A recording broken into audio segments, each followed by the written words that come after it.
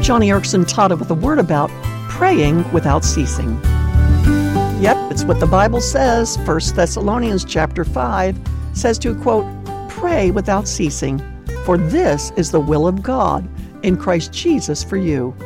So, God's will is that we be in constant communication with Him so that every moment may be as fruitful as possible.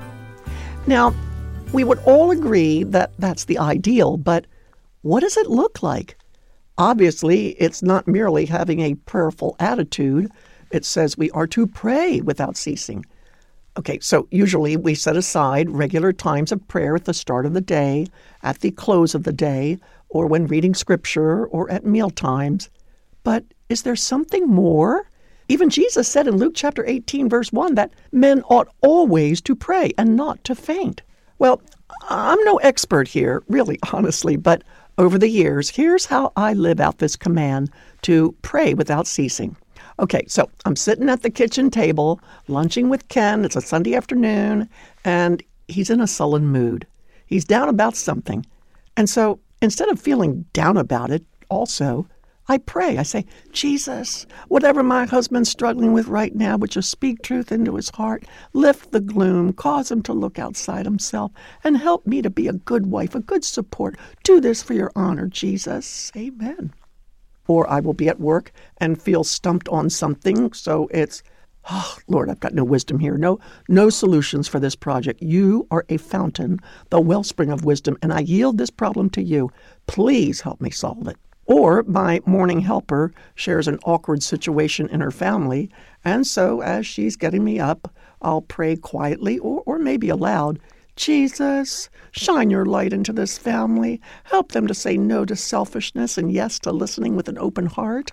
Cause them to seek peace and harmony within the family. Or maybe there's a homeless man at the freeway exit. While we're stopped at the light, I'll ask Ken to pray, and he will. He'll ask God to meet that man's needs and land him a job, provide for his family, and connect him with a local shelter. Or maybe I'm in an important meeting, so I ask God to help me absorb the information. On Sunday mornings, Ken and I pray for our pastor while driving to church. A newcomer arrives at the service. I spot them and pray that if they don't know Christ, that their eyes will be open to the glories of the gospel that morning. Or maybe during service, my hip begins hurting me and I am in great pain. But rather than be distracted or become disheartened, I ask God for His courage to help me focus, to empower me to look beyond my discomfort.